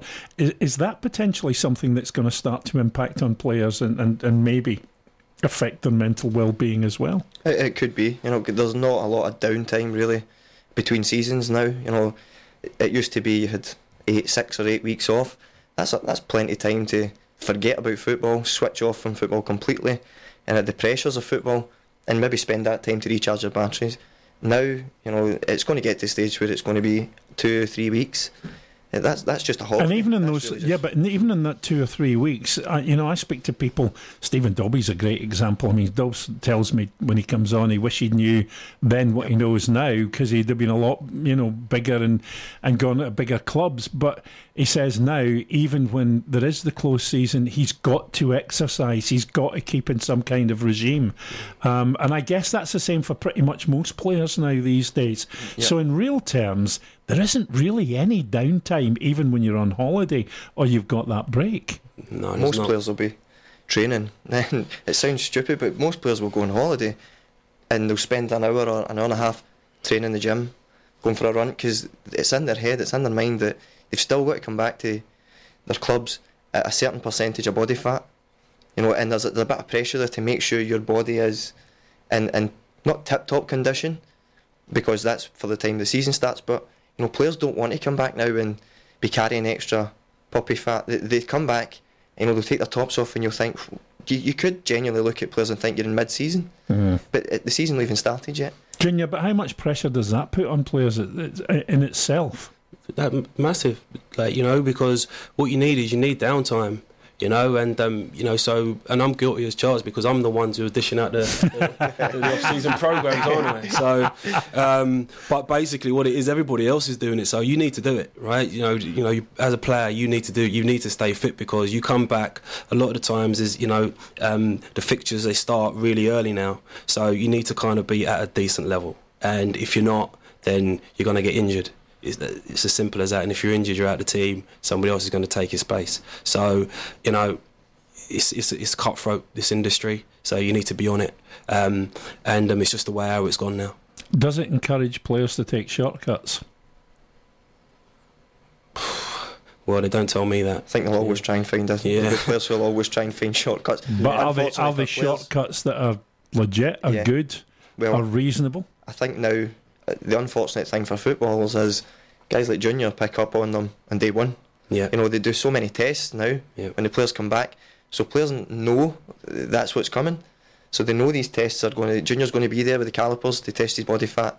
They're going to have all the physical tests and the mental tests now. But they know that these tests are coming. So unfortunately for players, they can tell if you've been taking shortcuts, because they'll just compare you to the guy right next to you. Well, you've just kind of hit on it, Junior, as well, and I'm going to ask you this, because of course you have to at some point reconcile being poacher and gamekeeper. Yeah. And so from that point of view, how do you do that? How do you reconcile that there's got to be a tipping point with everybody, and that goes for players as well. So there must be a tipping point where you think, we've got to be careful that we're not driving, and we go back to this one-size-fits-all thing. It doesn't happen anymore. It's all individually tailored to players. But how do you kind of draw the boundaries?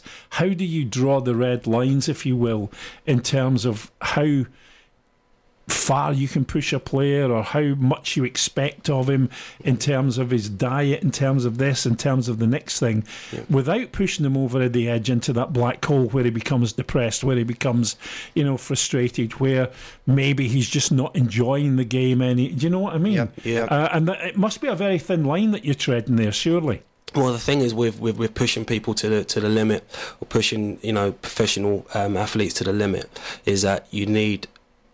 The harder you push them, then the more kind of world class they need to be at recovery. So if you've got somebody who doesn't eat that well, their nutrition, when they go home isn't on point. If you're pushing them so hard and then they go home and have a Big Mac meal, then there are other outlets as well for them to eat at. But if they go home and then they eat something that's not so good, then what happens is, you can start getting lack of energy, and then obviously the kind of depression side can kick in over amount of time as well. So you need to be really careful with that, and that's why things like the midwinter break is a good thing. Players get a week off. If people cheat, right? If people cheat and they go home and they have fast food, whatever outlet it comes from, fast food, doesn't that in itself indicate that there may be a problem? That they feel that they're doing that and that they want to do that rather than do what is right for them and good for them to be a professional footballer. Okay, that could be the case, yeah. Some players don't realise these things until they get older, and that, like Dobie saying, he looks back He says it every time he comes on. And I know though, and you know how good he is as a player and how good he was. And even he's saying if he'd known when he was younger, all the stuff now that Junior can show players and give to players, if he'd that, however many years ago. I spoke to him just after the season shut down, and it was maybe about 2 or 3 weeks after the season had shut down, and he was telling us what his training regime had been in those 2 or 3 weeks, and it was as if he was still, the season was still on. But that's why I do it now, because I know just how much it helps. Because the last 3 or 4 years of my career, it was just going downhill. I was getting weaker. I wasn't as strong as what I am now. What did that do to you mentally when you're a player and you realise you're starting to miss those little edges? Yeah, your powers are going, and that happened to me over the last 3 or 4 years of my career. And but what I know now, if I knew that back then, I'd be playing at a decent level, and I would have been playing, well into my late 30s as well. And I stopped playing when I was maybe about 34, and I used to fall about, and it was well, when I look back, I feel quite embarrassed actually. So so that's why I do it now, and and that's why I really try and encourage people and the players that that I work with, just how important what they're doing is, and how it will help their career. Dobbs, the Dools. Talking about Dobbs for just looking at your career now, how have you seen it, if you like, morph from when you started to now, and how your regimes have changed and how you've seen yourself benefiting? Because it's quite a good project and quite a good example, because especially being at one club for such a long time, to be able to see how different things kind of, if you like, evolved at Thistle, but how that evolution affected you. Yeah, I mean, my career at Thistle, it probably just went from strength to strength as the years went on, and probably as science started to take over. When I first went to Thistle, there was no sports scientist, no nutrition information. It was just expected that you knew how to look after your body. Some players would go to the gym, some wouldn't, and it wasn't really forced upon anyone unless the manager physically made the team go to the gym. It was just kind of expected that you would look after yourself. Now, or as the years progressed at Thistle, technology got better. The club obviously made it into the Premier League. More money arrived. We could bring in better facilities, technology, guys like Junior, who basically a long time ago the money just wasn't there to do these things. And I think for me personally, I mean, I'll still contact Junior sometimes to ask him a question, a simple, probably a daft question about nutrition, whatever it is, but I trust that he's got the knowledge and he's got the information. And there's times when he hasn't had information, but he's went and found it for me, and I can trust that he'll do that for me. And I think that's, as the years have progressed, you have to build a bit of relationships with people around the club, who you can trust, who have the knowledge in that department. And you have to trust people in different departments of the club to do their job to the max, really, which obviously brings pressure on everyone. But it's at Thistle, you could see the benefits that brought. We made the top 6 in the Premier League, and on and off the club, on and off the pitch, the club was really, really strong. But obviously that brings pressure, not just for players, but for backroom staff, for managers, for coaches.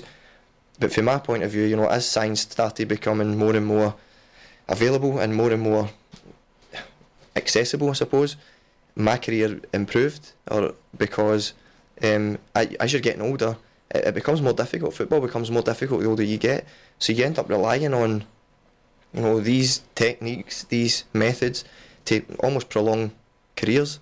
And Junior was saying that the last 3 or 4 years he could feel his power going down. He's given information now to younger players, and I've been with him and I've heard him speaking to younger players, is to do it now. Like don't wait till you're 30, 31, 32 to then start using the gym. Do it when you're 17, 18, and you don't know where your career can go. Junior, one of the things I was going to ask you about is the equilibrium between the physical and the mental side of the game, because obviously sports science, I would think, is more focused on the physical side of the game, enhancing physical performance. But is there a chance that the physical performance can overtake the mental fortitude of an individual and then cause a problem? Or the other way round, the physical side of it doesn't reach the level of the mental fortitude of an individual? Yeah, I think the mental side is the most important thing. But it's the one that's least focused on. Yeah, but it's tapping into it. I think it's a little bit of an unknown. That's what it is, and it's hard. It's really hard to kind of delve into it and really kind of. Should clubs be trying to focus more on it and putting more behind that kind of side of things? Because it seems to me that there has to be that equilibrium. There has to be that tandeming of the mental strength and the physical fitness, the physical performance. Yeah. Well.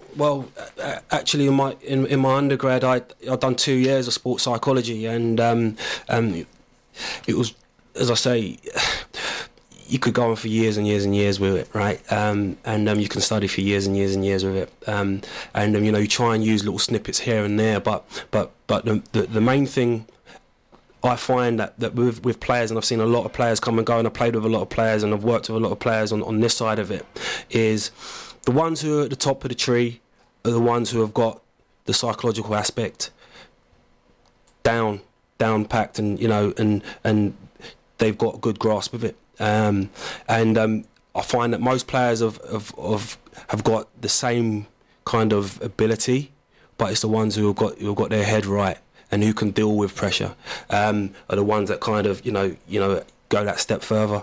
And clubs do look at it. There's a psychologist who comes in at St Mirren, and the players can go and speak to him. When we was at Thistle, got a psychologist in as well. But the thing is with that is that you need to. It's like a muscle when you need to train it, and you need to keep sticking at it. And just because it maybe doesn't work straight away, you really need to stick at it. And it could take somebody a month, and then they see improvements. Some people might take 10 months. Right. You need to stick at it. Let me ask you both this before I've got a call on which I want to take. But let me ask you both this: are we, through sports psychology, sports science, whatever we want to call it now, are we in danger of letting the tail wag the dog? I think then it's down to how the manager manages his club. All these additional services, psychologists, sports science, are great. What happens on the pitch to a football manager is the main thing. Football's a results business. Everybody understands that. People will lose jobs as managers if you don't get the results. But I think one thing managers now are becoming a bit more flexible to is the impact that a psychologist can bring, the effect that a sports scientist can bring. And if that's just 1 or 2%, they'll see that as a massive benefit to their team. My point, I think, is, Dools, to be honest with you, and I'm not saying it's right, I'm just asking the question, and I see what you're saying. My point is, though, there is a general consensus that art and science don't mix. Mm-hmm. And football's an art form. Mm-hmm. And yet science is taking a bigger and bigger and bigger slice of what football is all about. Yeah. That's what I mean is, are we in danger of letting the tail wag the dog? No, I don't think so. We're there as a support. We're a support system, and you got Sam Allardyce, for example. He's really big into his sports science, and but when it comes to a Saturday, he'll be there on a Friday and he'll do his coaching, the technical side of it. And then, the team is set up in a certain way, and he's had a level of success that actually got him to the England job. Mm. So, I think it's a case of it's a support system. All right, look, I've got somebody else on the phone that I want to talk to just now. Have you both got headphones? I know you have, Dools. Have you got a set of headphones? Just the one, right? Ewan will get a set of headphones and plug them in so you can hear them. Because I want to bring on someone who actually you'll both know, because he is an ambassador for Back On Side. And he should be on the phone now. Christian Nari, good evening. How are you? I'm good, thank you. Good evening. Christian, last time I spoke with you, it was on the back of an article that came out where you had been in a very, very dark place, and you explained to us how you used to go home and just sit, and you would be homesick and miss your family and everything like that. And I guess looking at it now as an ambassador for Back Onside, it would have been an absolute godsend if they'd have been around then. Yeah, of course. I was a really, really dark place at the time. And the things that I know now, that I studied and then I learned since that, would have been totally, I would be in totally different states. With depression, I don't think there is a particular answer. No one's got like the secret of healing people. But the thing that who is common to everyone is to talk. And if I knew this at the time, I wouldn't have been in this place for a long time. And you were in a particularly bad place. I mean, I think I'm right in saying at the time when we discussed it, you had kind of walked into the sea and all sorts of things like that. And really, there was everything in your life. On the face of it, everything in your life should have been right, but very little of it was right. Well, what I wanted to show to people, then everything was right. That's what happened for most of people suffering from mental health. You show people then everything's right. But inside, that's when it's not right. Behind closed door, that's when it's not right. When you go home and you've got no one to talk with, even when you've got someone that you don't want to talk to because you feel ashamed to talk about stuff like that, that's when you're in danger. That's when the trouble starts, and that's when you dig your own grave. So what you need to do is just speak up about it, speak about it, find someone who doesn't matter who he is. And that's when Back Onside is really good, is because they give you the attention that you need, they give you the help that you need, and they don't have the answer at what you're looking for, but they'll be there for you at any time. Guys, let me ask you, all three of you, because you're all three of you ambassadors for Back Onside. Is it something that you yourself, you find particularly cathartic in as much as you look at it in Christian's case, obviously it's slightly different, but you think there for the grace of God? Junior? Yeah. I think that things kind of turn kind of full circle, and I think that, things will happen to you, and then you meet people in your life, and then something happens, and it's like, it's like a bit of a light kind of switch goes off, and I'm a big believer that people come into your life for certain reasons, and I was kind of just scrolling through, and I came across the Back Onside with Libby, and I reached out and we spoke, and it's like, would you like to become an ambassador? I was like, most definitely. So as I say, I think things happen for a reason, and I'm just so glad to see it growing the way it's growing, and so many people getting involved. It's really, really good to see. Dills, I mean, Christian's from an era which is, way back in the dark, distant past. Yet again, this common thread comes through about not being able to talk to people, wanting to portray that everything is fine. Yeah, and I think Christian's had a long career, and you see just how long it stems back, that there's been a massive problem, there's been a barrier there, even up until quite recently. And I think now we spoke about social media, we spoke about how damaging it can be at times. If Christian looks back at the start of his career, social media probably wasn't highly available, but those moments when he goes home and he's got nobody to talk to, they're still there. Mm-hmm. And then even in the modern day, they're still there. They go home, they close the door, and you're in your flat yourself, you're in your house yourself. But now you've also got social media, and players will instantly pick their phone up. So now you've got those two things together. You're sitting in silence, you're already feeling down, and now you're looking at your Twitter or whatever it is and seeing the abuse that you're taking, which can only make it worse.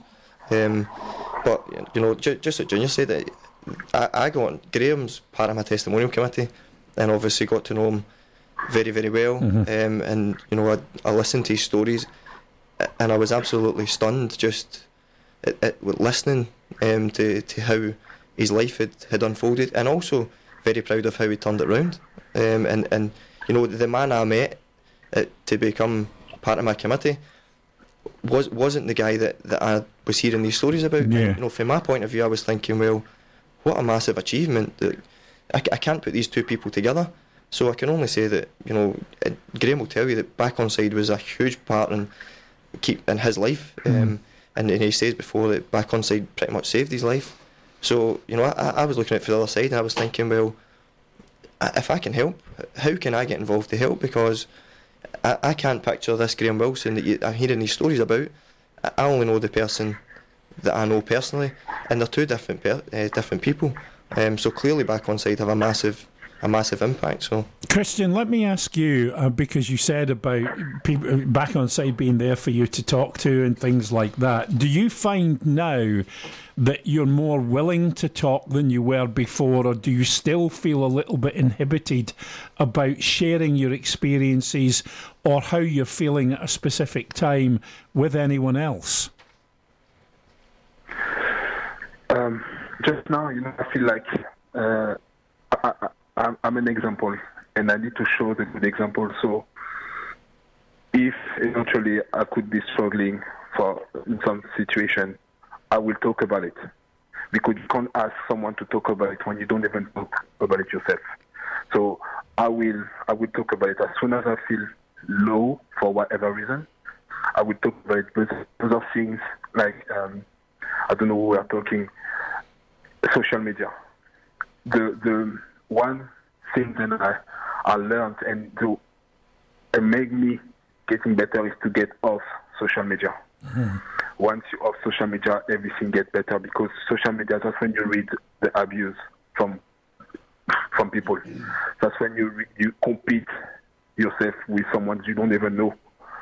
And social media also can be a kind of a dig, something like digging your grave, just by looking at it all the time and paying attention to this. So when I wasn't feeling well, I closed social media. I closed any Facebook, Twitter, all those things, because I didn't want to put my head somewhere who could make me feel even worse the way I was.